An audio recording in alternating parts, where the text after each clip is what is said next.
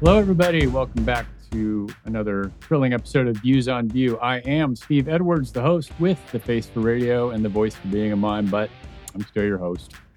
With me, I have my co-panelist, Mr. Cody Bonteque. How you doing, Cody? Hey, what's up, everybody? Happy to be here. Yeah. Coming from the frigid temps of the big island of Hawaii, we always feel for him. And with us today, we have a special returning guest, Mr. John Leider. He of Vuetify JS fame. How you doing, John? I'm doing well. Thank you for inviting me on. Good. Always like to talk to you about Vuetify and other things. Vuetify being a very large part of the VUE ecosystem. Now, refresh my memory where you're coming from, John. Where you're located? I'm in Texas. Texas. All right. Texas is a big state. What part? Keller. I don't know Keller. Where's Keller related to a big city? It's by Fort Worth. Oh, DFW, Dallas Fort Worth area. Well, DFW is like a very large area. Yeah, it's huge. So Fort Worth is more of the west of Dallas and right outside that city line. Yeah, I have a coworker in Fort Worth right now. So, okay, you guys keeping cool this summer? No, it's terrible over here. It's like 110, 111 every day. Yeah, even up here in the northwest corner, we were getting some temps like that for a while. Last week, it was pretty crazy. I blew out another capacitor on my air conditioning unit, had to change it out. But cool. Now, one thing I've noticed, and this is of great importance for some of us more than others, and you'll notice this on the video, is compared to last time, John has significantly less hair. He's gone the smoother is better route. I always say that God made so many perfect heads and the rest he covered with hair. So John has joined the ranks of perfect heads, and we're very appreciative of that. Sure.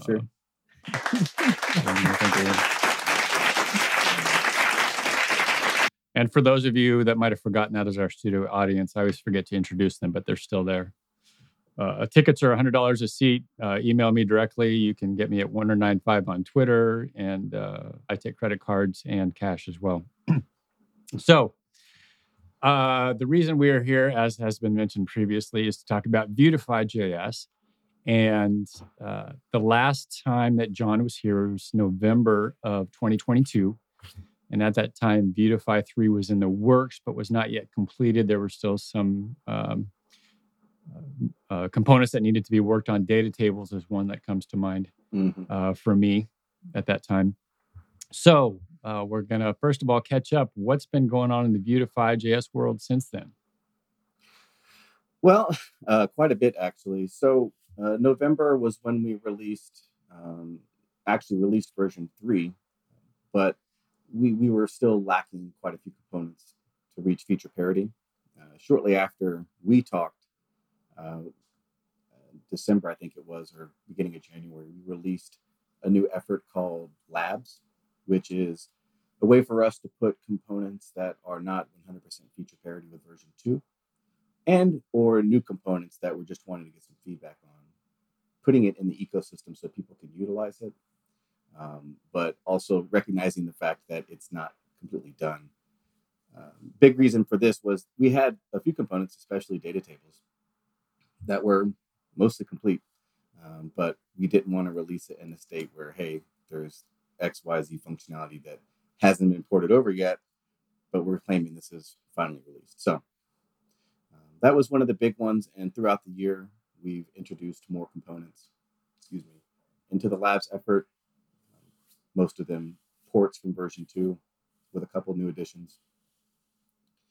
We've been heavy at work planning for we have another release in November, which will be version 3.4, and it'll be our largest release since version 3. And we've just been kind of working up towards that, working on new functionality, lots of documentation improvements, try to help the user experience, help it disseminate information a lot better in Vuetify.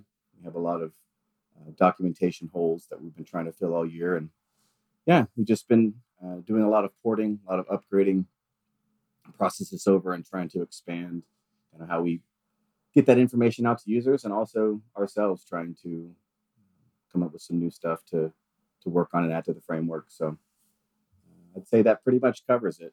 It's been a blur, honestly, over the past year. So it's good to finally we feel that this release, version 3.4, is going to pretty much be what we wanted to have at version 3 launch, as far as all of the components and availability. We won't be 100% feature parity by then, but majority of the components that were used will be.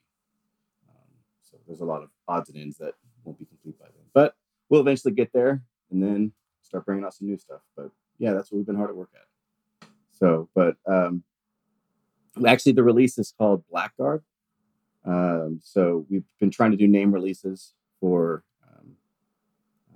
to kind of assign a name to like this feature set that's coming, and we've been working on some social media and art stuff to try to disseminate it out to people in kind of a cool way, something new. Since open source is typically not considered like a super cool, fun job, so trying to coding in general. So trying to add some interesting visual elements to it and kind of thematics to the different releases.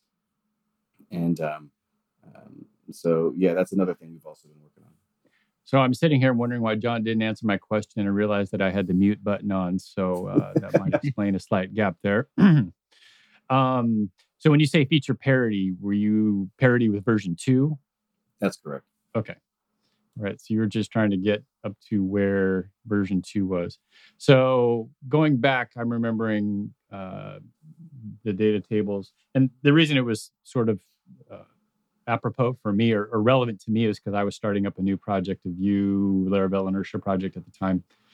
And so I was looking at data tables because it's very heavily, it's data management tools, what it really is. So yeah. Now you had mentioned having the labs. And so your Vuetify labs is where you had the stuff that wasn't finished, but you still wanted people to play with, sort of a beta playground or alpha playground, as whatever level you want to use. Is that still there? Yeah, so it was the first component in labs, and since it's a new piece of functionality, we have to release it with a minor release. And our next big minor, we had a 3.3 earlier this year that came out a little sooner than expected because Vue 3.3 hadn't happened, and there were some TypeScript improvements that we wanted to implement. Other than that, we've been trying to have all of the we have to move all the new stuff to a minor release, which in this case is version 3.4. We try to do once every 3 months. Some components have been in there for longer. All the pages, they let you know like when a component was introduced, because in labs, we can introduce a component whenever, which allows us to kind of skate semantic versioning to allow people to use stuff. But yeah, there's obviously a certain level of risk associated with utilizing stuff. Maybe we should end up doing something like stages, kind of like when ECMAScript is approving things. There's like stage 2, stage 3, stage 4. So it's like if something hits stage 3, there's not going to be any changes, because that in stage 4, and that's pretty much what the data table is. It's in a great spot, but we can't release it without iterating a minor version, and we have a lot of things that we want to bring into the next minor version. So it's one of those where we're just going to continue to iterate on it, and especially improve on the documentation, which is something that is probably. It's better than it was before, but there's so much information. We have 3 different data tables now that each have their different focuses. Main reason why is that we found out there was a lot of properties that existed on data table that were antithetical to each other. So there's no reason for you to need to do X, Y, or Z if you're receiving all of your data from a server, as opposed to where you're wanting to display, a large amount of items with virtual scrolling, or if you just want to have, a regular boilerplate data table. And they have some different, they're mostly the same.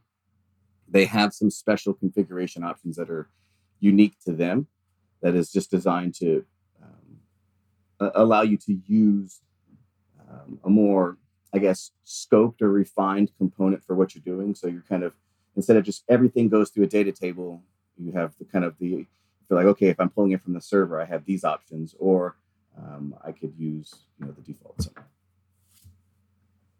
So you mentioned, so I'm looking at the docs here online. So there's 3 different types.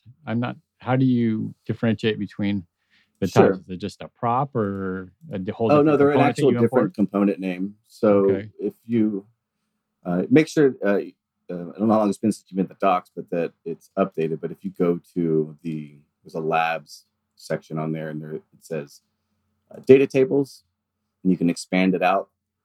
Right. And we actually have multiple pages associated with it because there's different concepts that we want to introduce the user to and how we explain it to them. But whenever you go onto that page, you'll see at the top, there's like a little installation thing that'll tell you how to install it. But then you'll see below that, it gives you kind of an overview of the 3 tables and kind of how they differentiate. Okay, so the different types are in the labs, but in the release stuff, you still have is it just regular tables then? You're still working on the data tables in the labs? No, I mean, Okay. data tables are still being worked on, but we have a regular table that Right. is a component that exists. Yeah. Right. It's just not all the data table stuff. Okay, No, it's just a gotcha. replacement for the native tables. But Right. Okay. So you got virtual tables and server side tables, which is what I could use. Right on. So just as a little bit of refresher, when you did version 3, if this wasn't just sort of a cosmetic change, right? Of, hey, let's slap this stuff on top of our old base. Didn't you pretty much rewrite everything yeah, in Vue 3 that was a pretty big change underneath. So you sort of had to do that, didn't you? well, Vue 3 introduced a lot of new concepts with the composition API. And there was an opportunity to port Vuetify 2 to Vue 3, kind of a compatibility mode earlier on. But I ended up making the decision based upon the manpower and the potential risk of because we were eventually always going to have to rewrite. Right? Mm-hmm. So we did explore not having to do that at first. But I felt that it was very risky to introduce into it would almost be like Vuetify 2.5, and we were kind of, by releasing it, we're kind of committing to supporting it in some way, shape, or form. And I knew that not to say that I would even make the call to do that if we had the manpower, but not even close enough to be able to sustain something along those lines or provide a more stepped process to upgrading to Vue 3, unfortunately. However, and I'm sure we'll talk about this later, there's a lot of tooling that makes the process not very daunting. But as far as the framework itself, if anyone had ever seen the code base for Vuetify 2, it was built entirely with render functions, which became a little more common as time went on, but originally was used out of necessity because the Vue compiler templates didn't support functional components at the time, whenever it was being written over. So when we moved to version 3, and we were going to be doing a lot of rewriting, even though the ecosystem moved towards a nomenclature known as composables, which is instead of what Vue 2 was utilized, which was mixins, where you kind of take this shared functionality and you have a component you define and say, hey, it uses these particular mixins for its functionality. That's what we did in version 2. Version 3 was basically like mixins were turned into pseudo pure functions. If you know what a pure function, a pure function is something that has an explicit input and it has an expected output every single time. There's no scope of variables pulled in, right?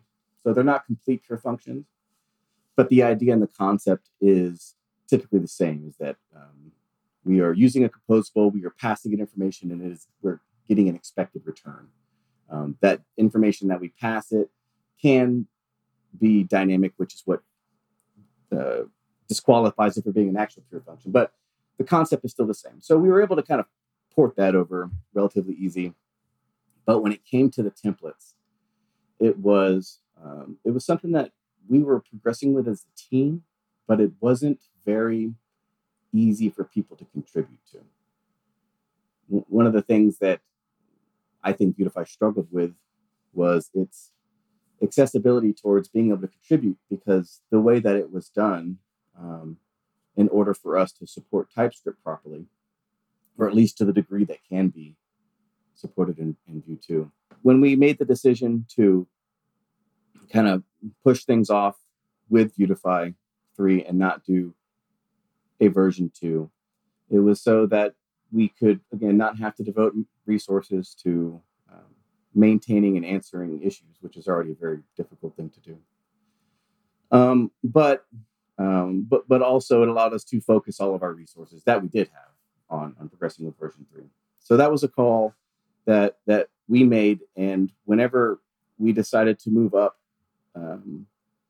focusing on Vuetify 3, we decided that render functions were not going to be an accessible way for users to help contribute to the framework. We needed something that was a little bit more accessible, but we didn't want to go with explicit templates, just regular templates, because it didn't have the type safety and also the flexibility that we needed. So what ended up happening was we experimented with TSX, JSX, and Kale, one of the core developers, got it set up to where we were able to write our templates using TypeScript and TSX. And it is obviously a full rewrite, but it allowed it to do in a way where one thing that's difficult whenever you're working inside of Vue components is if you don't have a template, it's hard to kind of visualize where things are. When we have a template or some type of HTML, you kind of have a hierarchy or structure that you can follow to kind of understand where things are in the hierarchy. But with render functions, those render functions can be defined anywhere, and the ordering and how they are used is really only beneficial if you understand the code and you know where things are going to go after working with it for a while. So JSX, TSX was an opportunity for us to kind of merge the two philosophies together, where we still have access to our TypeScript type checking, and we are able to, instead of having to convert our render functions directly to templates, we're able to kind of, again, in the middle, convert them over to TSX, which feels a lot more natural as far as having a hierarchy to look at in the template. But it also has a lot of flexibility and helps us write pretty good code. But this did cause us to have to rewrite a lot of stuff, and Vuetify itself is massive. So it was a very big undertaking. I'd say that the full rewrite now is definitely glad where we're at, because the framework is just solid and getting better every single day. But it definitely was a hard road, having to be as late as we were to getting everything out. So it did come at a cost, unfortunately. When you were starting Vue 3, were you starting it when Vue 3 was still like in beta and hadn't been fully released, sort of shooting at a moving target type of thing, where you'd write something and then Vue 3 would change underneath you and you'd have to adapt to that? Or did you not really start working on it until Vue 3 was fairly solid? Well, we started prototyping as soon as the alpha was released. Correct. I might be wrong, but I think it was 2019 or 20. Yeah, I think it was 2019 December, 2020 January that the alpha was released, and we started experimenting almost immediately. There wasn't, I don't think, too many issues with moving targets. I think that we had more that we had to work around and kind of navigate through the issues more than what Vue caused us. The things that we already abuse Vue very much so in a lot of ways. So most of the issues we ran into had to do with us, learning a process. We had to, kind of redevelop our development paradigm in a way for how we build things, because obviously we're switching over from doing render functions to doing templates ourselves, and there's a certain bit of learning curve associated with that. But it did, I believe, have the impact overall of being easier for users to contribute, and also a little bit easier for us to maintain. But when I think 2020 is when we spent most of the time toying around with it. It really wasn't until TSX got in that things really took off. We were kind of, maybe it was just me. I say weird because I try to include all degrees of accomplishment and failure as a we thing, but it might have just been mostly me. But it was very difficult to kind of recreate these concepts and approaches for how we build components. It was one of the things that I spent a lot of time in with Vuetify 1 that was able to transfer to Vuetify 2, where, even if it all wasn't enforced by ESLint, which mostly it is now, there was this, kind of coding guideline outline for how everything was structured and how everything was utilized that I think allowed us, it's one of the reasons why Vuetify, using as many mix-ins as it did in previous versions, was able to still excel because it was so well organized and understood how the different pieces were used that it just lended nicely for compositional building. The once TSX was in, which I don't think that was until 2020, like January 2021. It was mostly just kind of porting over our mix-ins and just testing around. We didn't have docs, which is a very difficult thing early on when you don't have documentation, because we had to rebuild all of our deployment processes and whatnot. So yeah, it was quite a bit. What ended up happening was, because we had a decent part of the framework ported over, I made the decision for us to focus on the documentation because we didn't have enough resources, I didn't think, to adequately get version 3 out in an amount of time, and then also have the documentation in a way that was a little bit more expansive.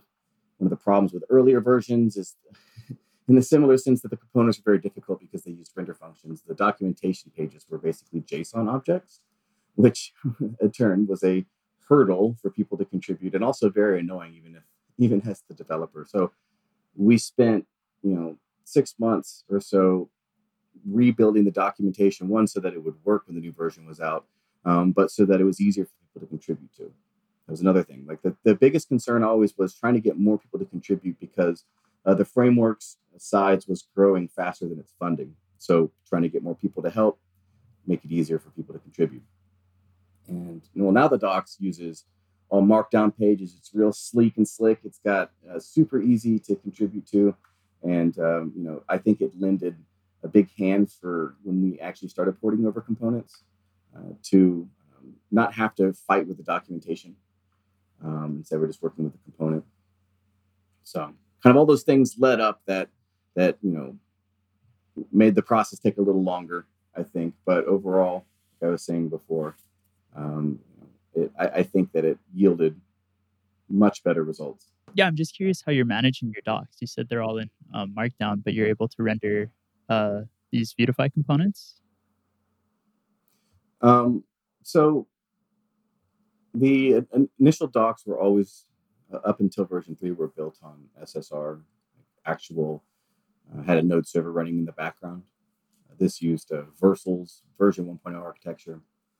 When they moved to version 2, and this is kind of where the industry moved, where everything was kind of a cloud function, less of a node server, at least for website purposes, less of a node server running in the background, and most pages or most projects were perfectly fine with what's called SSG, static site generation, which is, it's like kind of a mix of both worlds. We take the views and everything the user sees, and we pump it through the SSR and get the output, and then we save that into a file.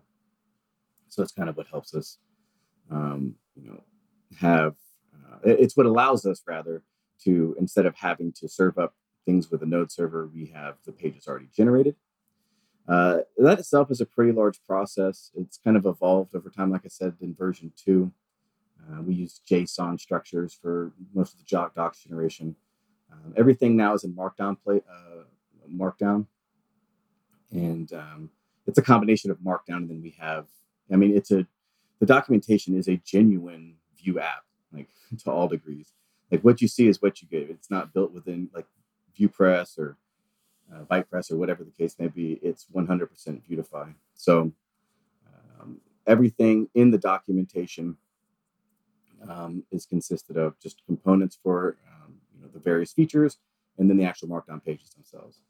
And as that was kind of the baseline that started out, and then we expanded to kind of make the pages more powerful, where we could designate things like front matter, where instead of us having to again having a JSON file where we put in all the page information and data, and like the system pulled from that, you can actually do it all in the actual Markdown file itself.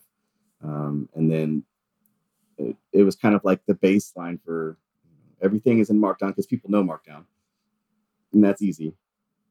And then there's a lot of cool stuff we can do with the Markdown tools, to where we can say, hey, if you see this element, instead put this there, which is why we're able to like put in components or put in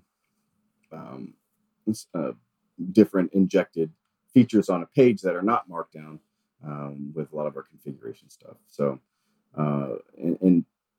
to expand further on that, once everything is actually gets into rendering on the CI to deploy to the server, we also have, we utilize a service called Crowdin, which is a service that is, it allows us to have users contribute open source to language and for different locales. And this is cool because they could just do it inside the Markdown files themselves. And whenever we go to deploy, we download all of these translations, and then they get rendered in their own explicit locale. So there's an entire file structure when this is deployed. There's no like server response. So literally it will have in the project, it has /en, and then all the pages, and /ko, and then all the pages associated with it. So they all have to be rendered. So it is kind of a lengthy process. And we're always, we actually put some effort earlier in last month to decreasing the deployment time. So usually it took about 20 to 25 minutes to actually do the whole process. And we got it down to like between 12 and 16. It's still pretty high. But there will be some scaling we're having to work with. So yeah, we're spending a lot of time trying to improve that aspect. But yeah, it's a very, very large chain process for how we take everything that's basic Markdown that people are used to, and we're able to kind of in the background do all of the fun Vuetify stuff, and then output it using all Vuetify components. Yeah, I'm looking at some of your source code right now, and there's like in your docs Markdown, there's like an example component I see, and then you actually have a file prop to like a Vue file in your like, and it's actually like pretty incredible how you did that. I like that a lot. And then you have just like this Vue component that's generating an example of like, that's what you're rendering in your docs, which is very powerful. And like you said, it's like very accessible to contribute to. Yeah, it's also a good example for anybody that's working on a Vue project to see what we do in the docs, because it's an enterprise-sized application with all of the files and the functionality and how everything works together.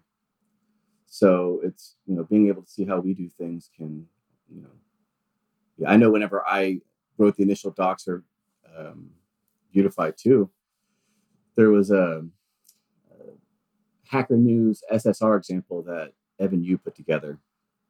And I didn't know how to do anything with SSR, but that project worked, and it served as the baseline for me to, try to work through in that regards. And, ever since then, there's always been a really high focus at trying to make the documentation good, so you can just find stuff that just works nicely.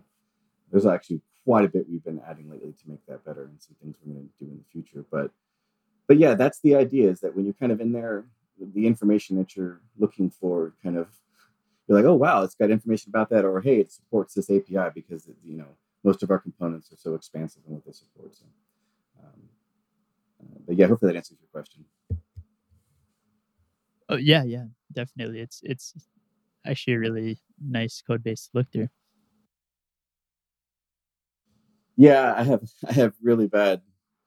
I don't want to say OCD because that's not the right terminology. Maybe anal retentive is the correct word, but I spend a lot, an exorbitant amount of time in the docs because despite being, the original creator of Vuetify, it's so large. We have different core members that kind of have like their own little slice of the framework that people can still contribute to, the devs or the community, but it's kind of like their little domain, their little area where they can feel comfortable in. It gives them a little bit slice of the pie.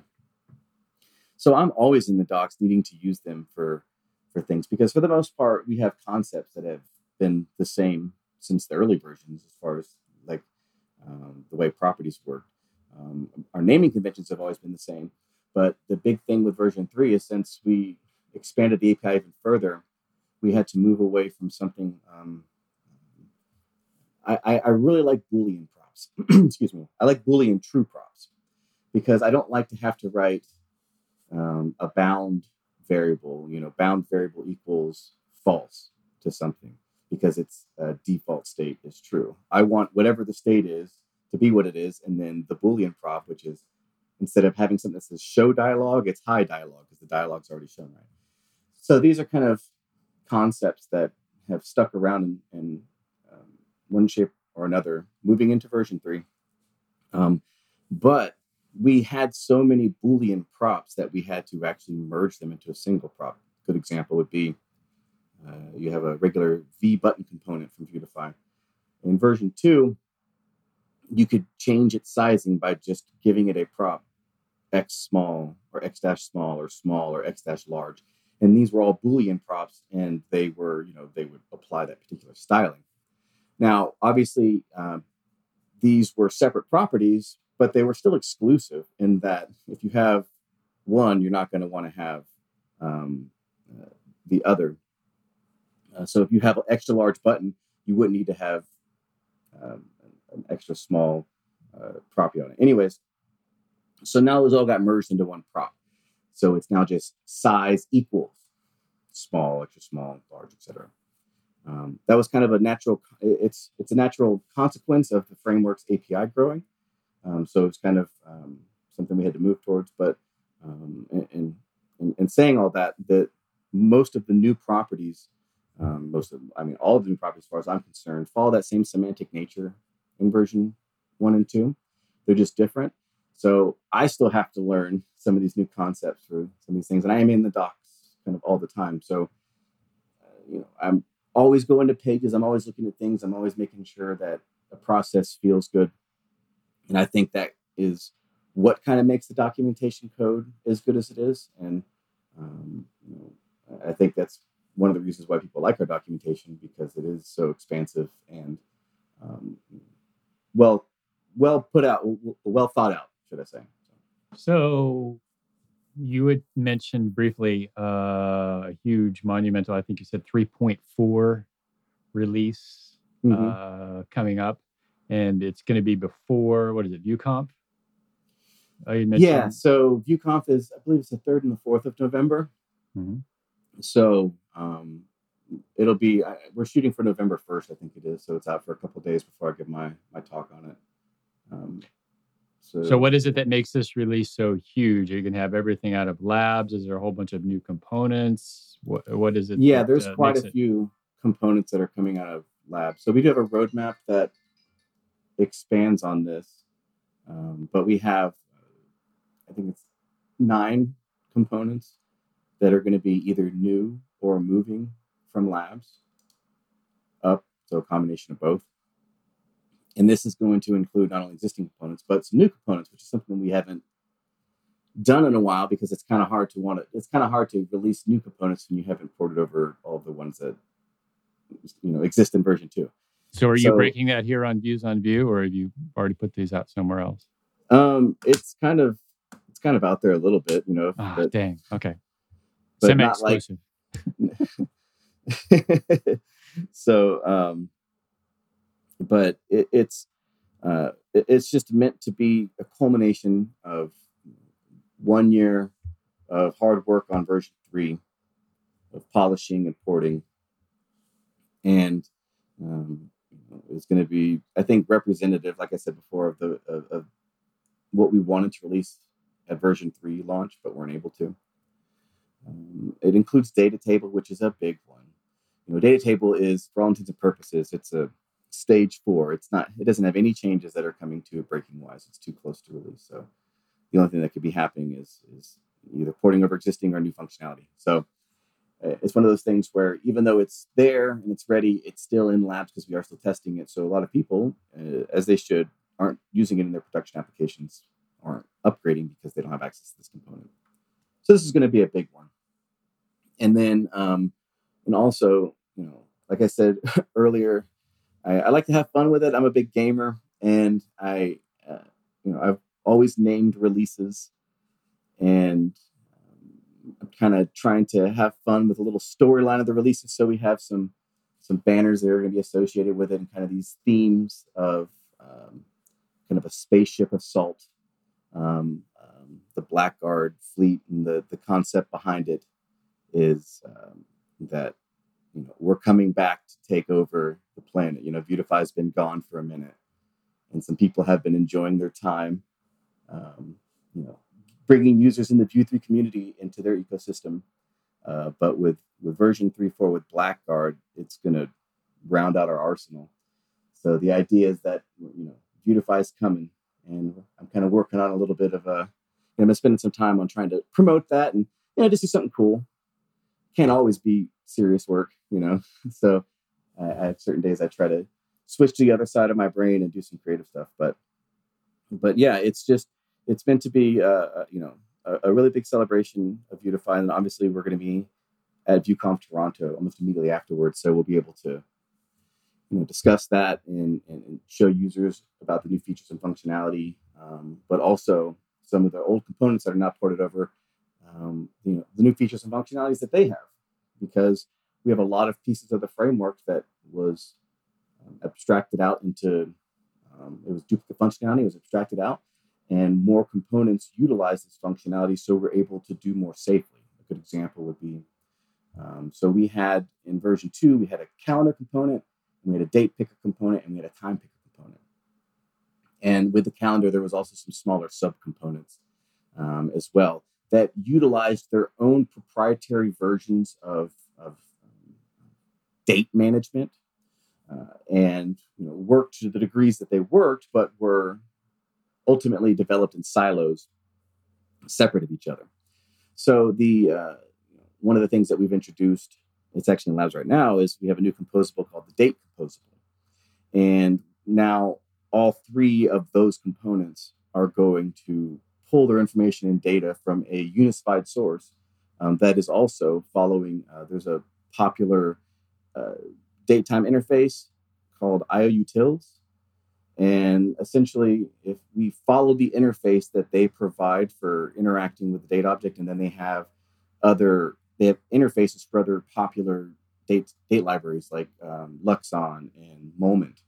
So we're able to provide an internal, this is the date system for the, that we use for Vuetify, but you can now swap it out just instantly with, a different date library that supports that same interface.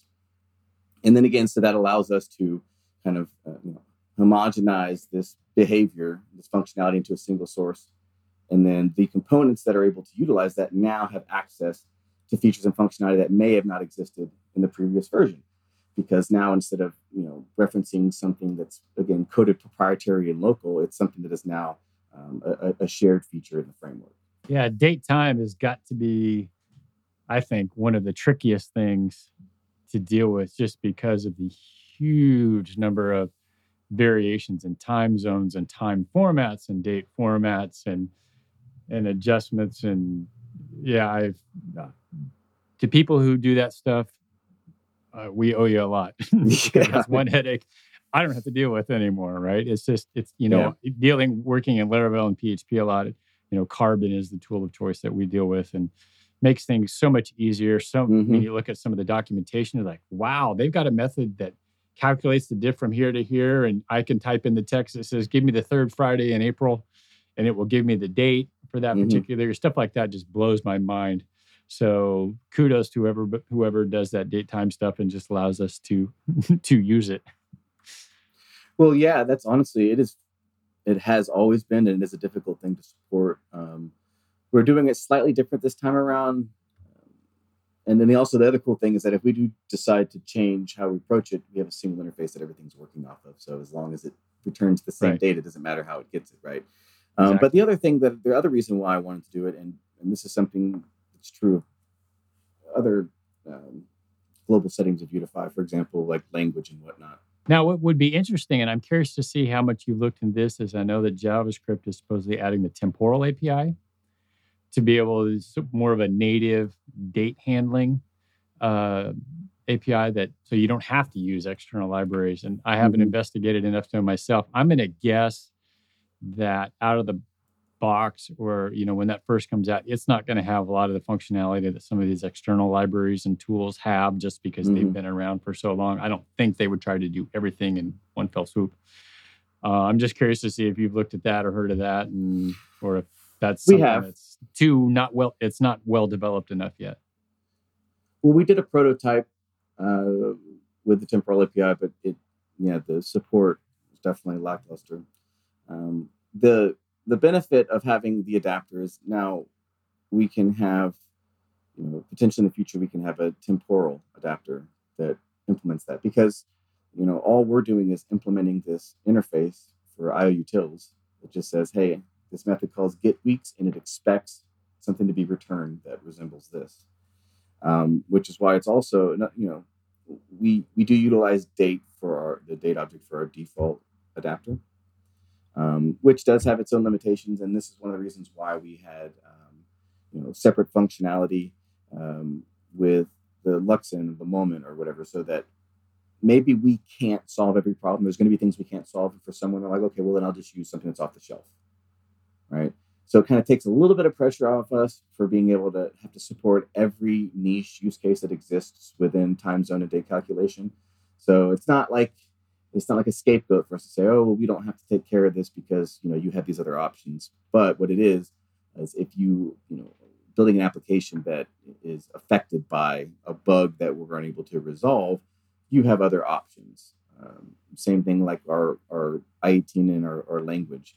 We have a default language translator, but you can also hook up Vue I-18 in if you want to. You can hook up other ones that just trade right in. So that's kind of the thing that I really try to do with Vuetify is, one, not require any dependencies. I don't know if temporal would be a dependency right now, because I don't know if I don't know too much about it, and if how it could be used in existing browsers. But I know that the team was experimenting with it, and we decided that there wasn't enough support for right now.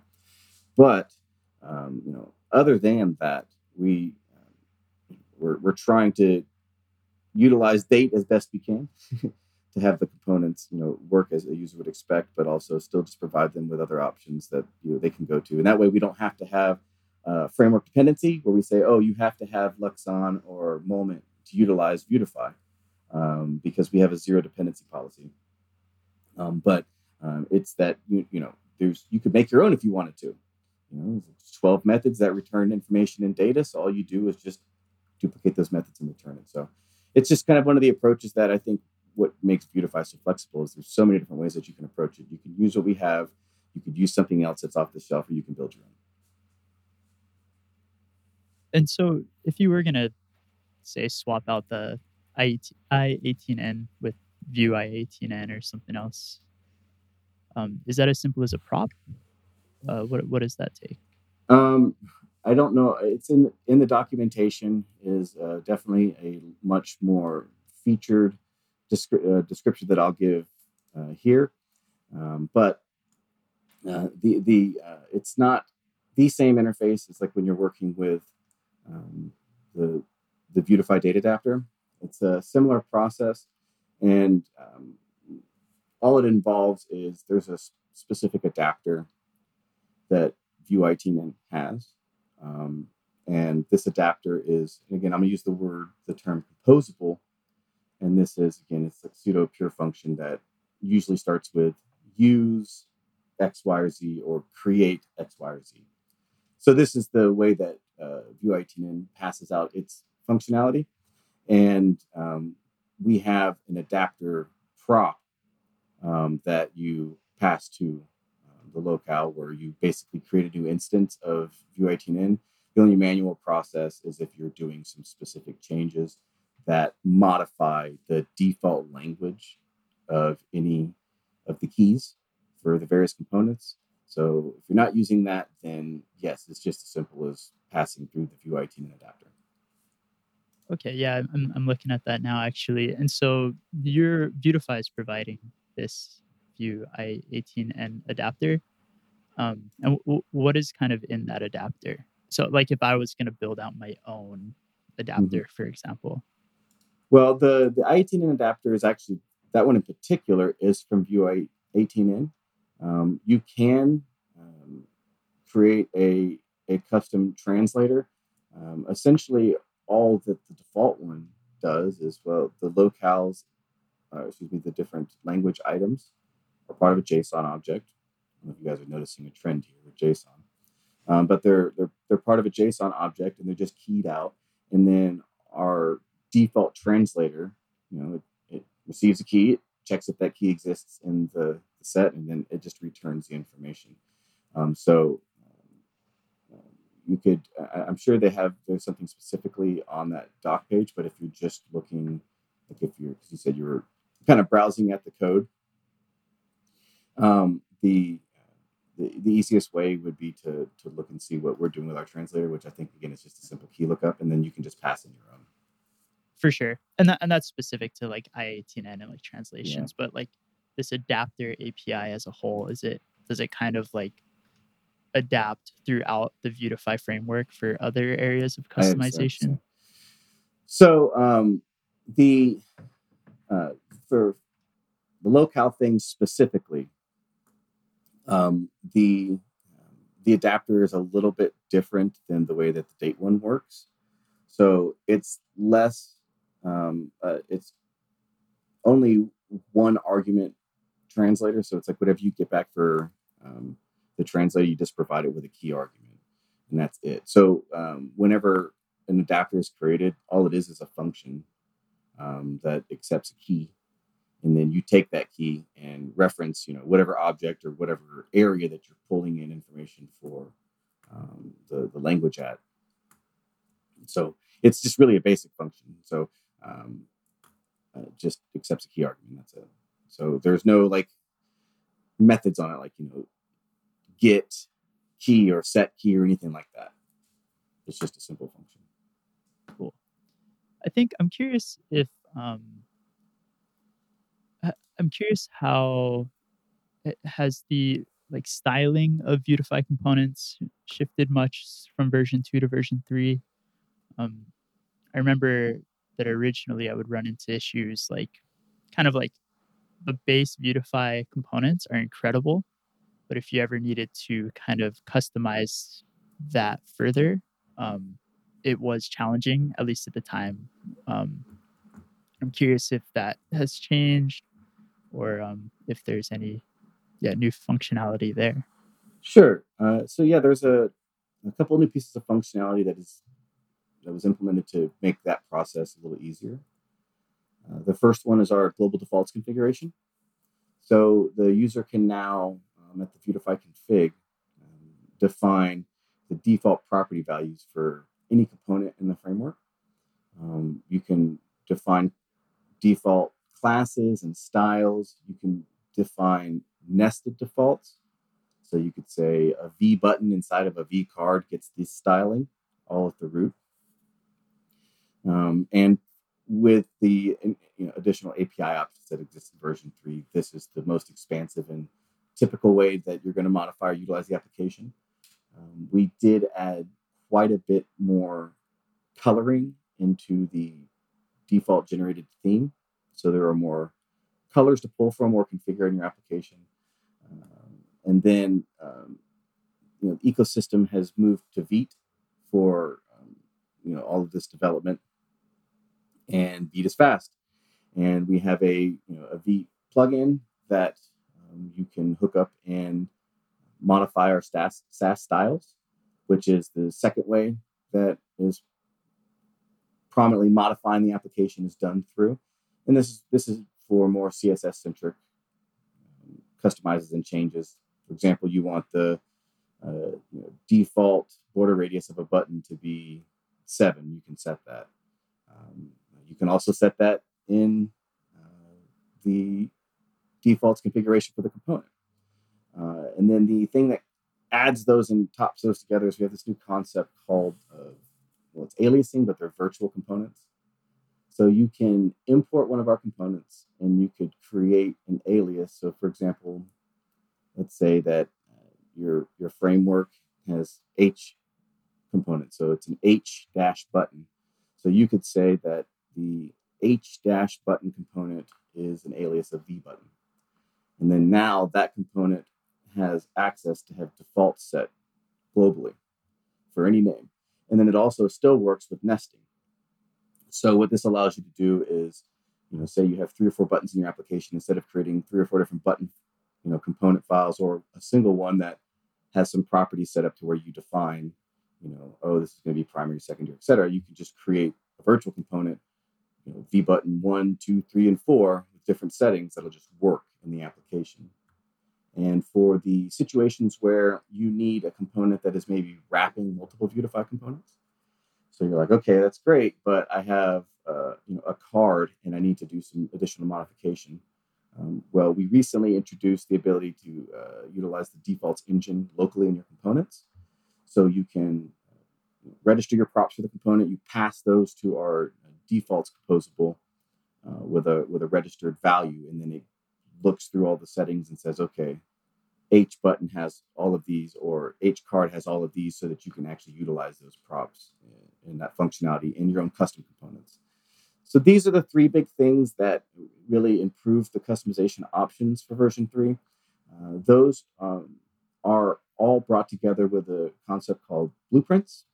So blueprint is very similar to what presets were in version 2, but the idea is they're meant to be encompassing of everything in the application. So you were mentioning the styling of Vuetify over the years. Well, it's kind of difficult because the material ecosystem moved to material 3 or U or whatever it's called rather quickly, but they didn't have barely any components. So it kind of put us in this awkward intermediary between half the components had visual representations in version 3 and maybe half didn't. So what ended up being the case in a lot of situations was we'd take a default if it didn't take away from the collective styling of all of the components for that to be added. And then to replace that, we have blueprints. So we have a MD1, MD2, MD3 blueprint. Now these are going to be expanded. They're one of the weaker fleshed out features in version 3, but powerful in the sense that in a later version of Vuetify, all of our built-in defaults that we supply components are going to exist in a blueprint itself.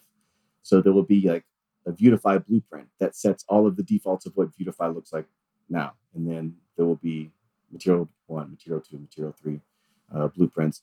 And then that makes it easy for the users to then create their own blueprints with that particular functionality. So all of these combined has just made the customization options pretty much endless. I mean, I know everyone would say, yeah, the options are endless, but really you can come to the same conclusion in so many different ways.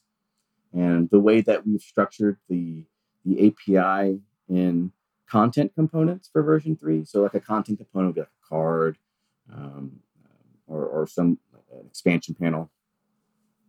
All components have been restructured to accommodate 3 different ways of interacting with it. So you've got props. So you interact directly with props. So you've got a card, you can just do title equals this, text equals that, subtitle equals this. It just works. Then the second way is slots. So say that you don't want to have to configure where the element is located. where the card title item is located, the card text, you just want to use a slot. So use the title slot, because maybe you want to change the default color to a different one. So you don't want to actually mess with the element. You just want to have, you just want to be able to customize whatever's going to be inside of that title or text or whatever the case may be. And then the third way is the completely verbose one, which you use each individual component. So all of the components that we use to build everything in Vuetify 3, with the exception of 2 for inputs, is public. So if you want to use a vCard title, a vCard text, you can explicitly use those components. If you want to just if you just want to give some information and have it work, you have that availability. If you want to make small customizations, you can. And you can also utilize a combination of all three. You can have, if you want to set for your card a title and a subtitle, and then for the title, you want to have a custom slot because you want to make it a darker font. And then you manually use vCard text because you want to do some things with that. And you have a combination of using API and slots and regular components, and it all just works. So this is, the big focus of Vuetify has always kind of exposed everything, but really putting it out there like, hey, here's everything we use to build these. So, you have all of these ways to interact with our components. We have all of these different customization options. It's easy to set up. And then at the end of the day, if you're like, I don't really like how, this carousel was built. Well, you have all of the parts to build the carousel, and you can just build your own. And we often show some of these in examples, like if we have a underlying component for carousel is VWindow. So VWindow is just the core functionality of a window sliding into frame. And then that is what's used. But on the VWindow, we have an example that is like a pseudo carousel. It's showing, hey, if you want to just make your own carousel using this as the root component for it, here's how you would do it. And yeah, I just believe all of that just makes the customization argument for Vuetify completely mute, because there's just so many ways to tackle it now without complicating your application. All right. So before we wrap up, I wanted to move off of the code-specific discussion and ask you some organizational stuff. Now, forgive me, I don't remember when this happened now. Is it correct that you were, and this is just so people understand how things, maybe the sausage is made behind the scenes, you were full-time on Vuetify and then you had to leave? Or what is your status with that right now? I took 6 months not working full-time on Vuetify, doing some contract work, and basically set myself up to go back to working full-time on Vuetify, which I am now. And why there's been such a massive, because I've been back full-time on Vuetify, just a massive push of improving not only the quality of things around the ecosystem, but the availability in the ecosystem on top of, the framework itself. So, spending a lot of time trying to kind of bring in a lot of the different properties and features and functionality of Vuetify to be a little bit more of a unified experience. We have things like, right now we're testing out where users, you can log into the documentation using GitHub, and you can choose to sync your settings so that you can, get another computer, you log in with your GitHub, you get to have all of your documentation settings the same on all logins.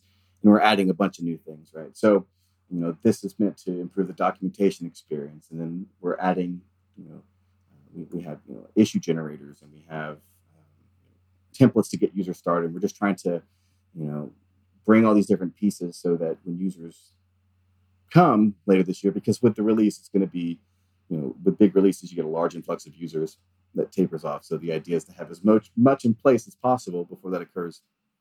And just trying to, represent a complete experience of working with Vuetify, still for free, right? So that's kind of the goal. Now, you do have some paid options as well with Vuetify, don't you, in terms of templates or other things that people can purchase? Yeah, we have a store where we have vendors that make Vuetify themes that we sell. I'm not too gung-ho or spend time in that because it's my wife handles most of that area. But in terms of support, one of the things that that I've been pushing for this year is because sponsorship is too volatile. I mean, literally a month and a half, 2 months ago, we lost 2 big sponsors, and that's $3,000 a month. So it's like, it's too volatile, and it doesn't offer any sort of, it offers sustainable revenue, but it's at a cost. So I've spent a lot of effort trying to provide support options for Vuetify. I have no interest in making anything hidden behind a paywall component-wise.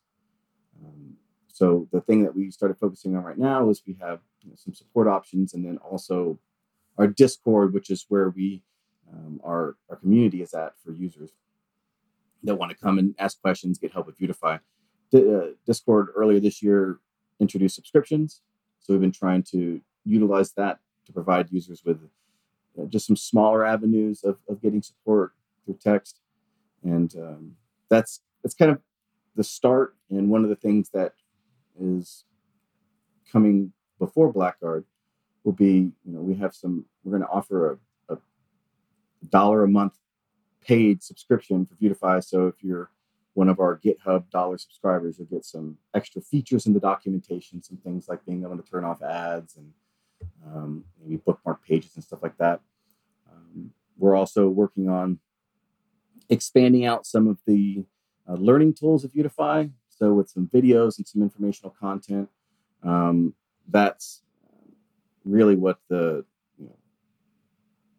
big focus is going to be, is just when users come in, just have this complete experience. Like, they have information, they can get help that is free or paid, and there's so many different areas to be able to get help, and there's so many different areas to, and one of the big things I hear from people a lot that they enjoy is like, hey, I think it's cool that I can work on this and I can book time with the author to get help, and I think that if the focus is good enough on that, and we're going to keep, I mean, I guess I don't want to say keep throwing stuff at the wall until it sticks, but open source is hard.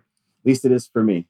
I haven't cracked it yet. So I'm just kind of trying a bunch of different things. That's why I'm trying to create some fanfare around the releases to try to spark some interest and motivation in it, and kind of just create this cool area where people can, you have a product that you're using that's a professional thing, but there's also kind of a non-robotic element to it that gives me at least an opportunity to not burn out doing the same thing, because I've been at this for almost 8 years straight. It's my longest job I've ever had. So awesome. All right. So with that, unless there's something else you want to cover, John, that we missed. Nothing specifically. I don't know if there's going to be some time at the end to rep out some properties, but I do have a couple things to send people to.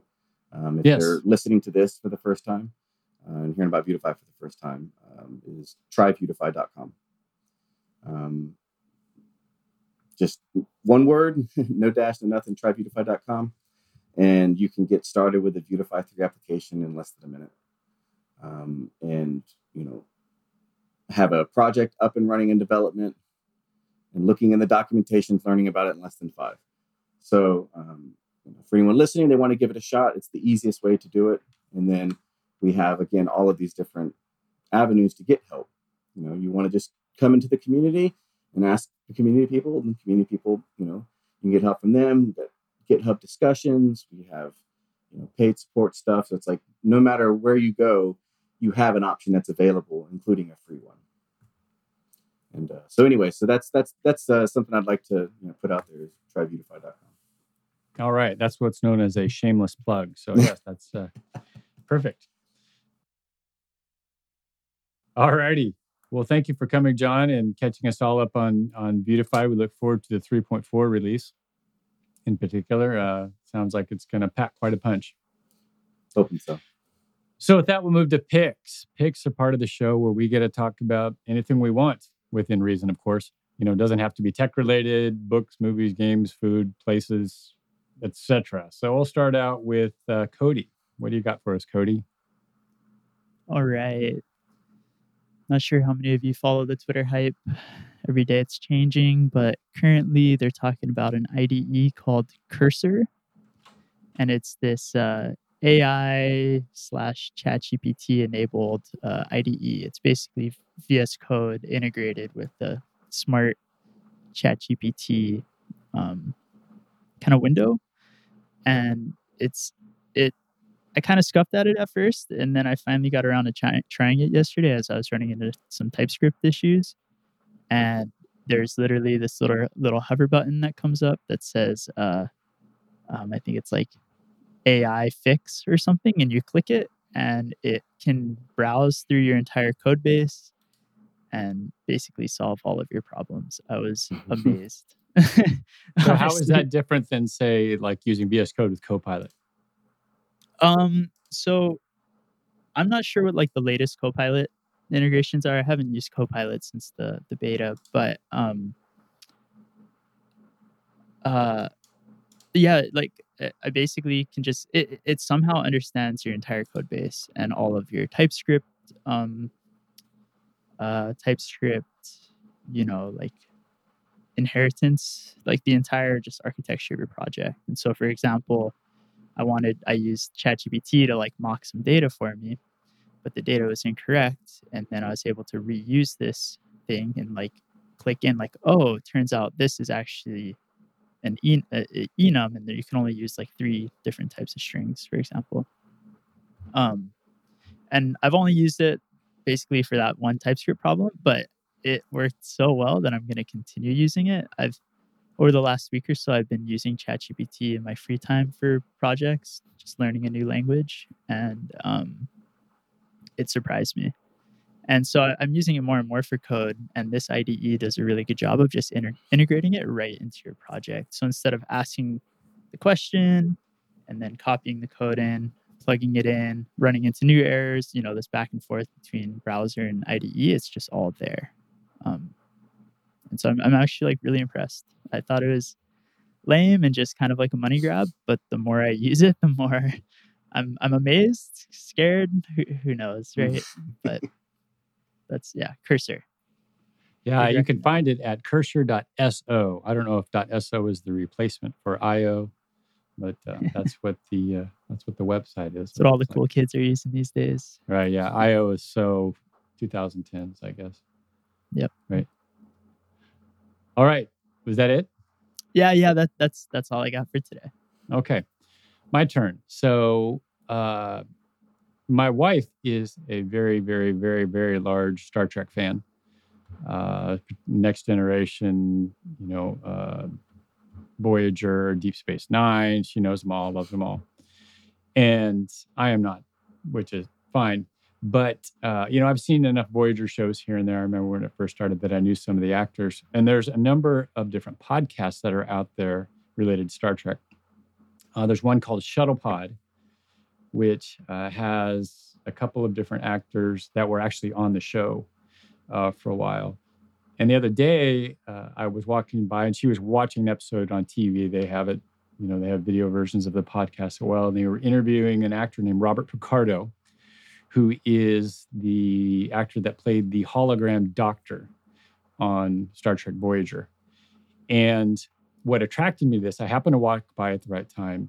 And I was cracking up going, I've got to watch this whole episode because I suffer from I don't know if you would call it a medical condition known as RBF, otherwise known as resting bitch face. And what that means is people will look at me and think that I'm mad at them. I look like I'm angry or something, and I'm not. And it stresses me out uncontrollably. My kids have to tell their friends, no, my dad's not mad, really. He's just has RBF. That's what I tell them to tell their friends. And so anyway, in this episode, Robert Picardo is he's telling the story about how he got the role of the doctor and how he went in and he just told like a simple one-liner. It's in the preview right at the beginning of the episode on YouTube. It's episode 2.23. And he says years later, his dad's told him, Dad, you got that job because of your resting bitch face. And so he's describing about how, when he's at rest, his face, his eyes look like this and he looks like he's angry. And I saw that. I'm going, oh, thank you. It's not just me. I appreciated an actor telling that story as to why he got a part because of his RBF. So I haven't watched the whole thing, but that portion was really funny and really interesting to watch, especially somebody afflicted with my condition of RBF. So with that, you can sort of understand why I like dad jokes so much, deadpan jokes. Stephen Wright's my favorite comedian because you tell them with a very straight face. You're not like totally animated. So that's why they fit perfectly into my how I look. Not only how I sound, but how I look. So anyway, on to the dad jokes of the week. So, I got to get my drums out here. Okay. So did you know that Apple, they're always diversifying. They've started a clothing line for pirates, and their best seller so far is the eye patch. Right? When I was a boy, when I was younger, I had this really rare disease that required me to eat dirt 3 times a day in order just to survive. I was so glad my older brother told me all about it. And then, John, this one's sort of appropriate for John and I. Do you know why the bald guy got tattoos of rabbits on his head? Because from a distance, they look like hairs. Very good. So, great stuff. With that, best for last, our guest, John, what do you have for us for picks? Well, actually, something small that I threw together last week that I've been using a lot. I often have a lot of times I'll copy code. I need to send it to someone, share with them. And if you're posting on like Discord or Slack or something like that, it's always going to take up a lot of the screen. So one of the things we often tell people in Discord is, hey, post us a paste bin or a link or something. And I just didn't really like the bins that I had been using. And one of the ones that I'd used mostly got bought out and wasn't very user-friendly anymore. So I just threw one together that I use just specifically. For me, that's kind of cool. It's called vbin.io. It's funny you guys were mentioning IO early, but vbin.io. It's just a little basic Monaco browser for pasting code, and it actually takes all the code and it basically zips it up into the URL. So there's nothing that's saved on a server or anything like that. And it's just super quick. I go to it, copy paste something, and then I'm able to send links. Easy to people. So code. Yeah, I saw that reference somewhere. I don't remember where I saw it, but I did see that you had spun that up when I was looking for one. I think I was looking for a paste bin or something and came across it. Yeah, I just wanted something that didn't have ads and wasn't full of. This should be like the least amount of things you have to do to get it. It's like paste and click copy at the most. Like should be all you have to do, not accept all this agreement stuff and whatever. So anyways, that's kind of that's my pick. Or either that, where you can just put a code snippet without having to build a whole on application, structure like a code pen or a code sandbox or something like that for sure. But yeah, those are great. We also have a Vuetify playground where you can do that. So we used to use CodePen. Now you actually can go to play.vuetifyjs.com, and we have an interactive playground where you can literally work with Vuetify live. You can change the versions of Vuetify for testing things. You can create new components. It's pretty cool. It's another one of the ecosystem things that we're trying to, really push for and make high quality. So people, they kind of have this little group of services and functionality that kind of fleshes out what we offer. And that's another one of them.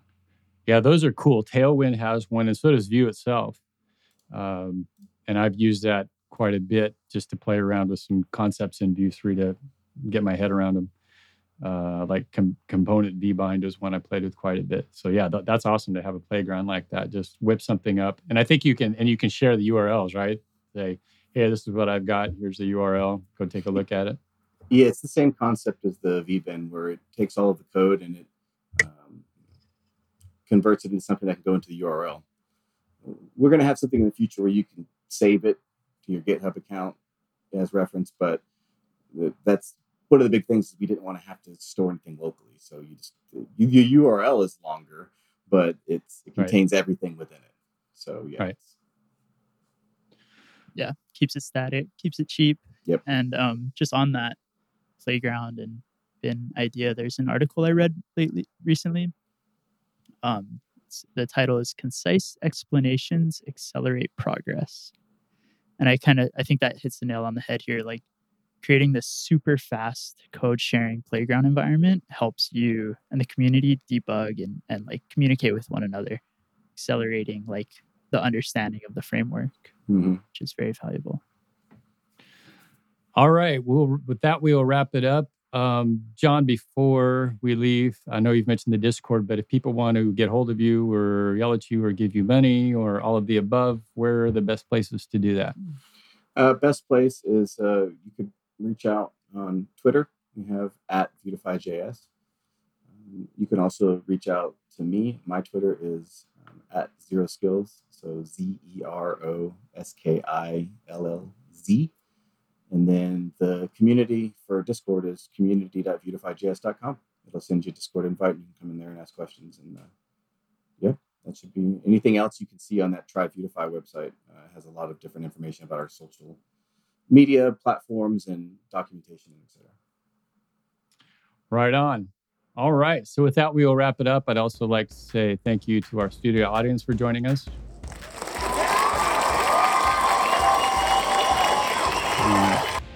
Always good to have you.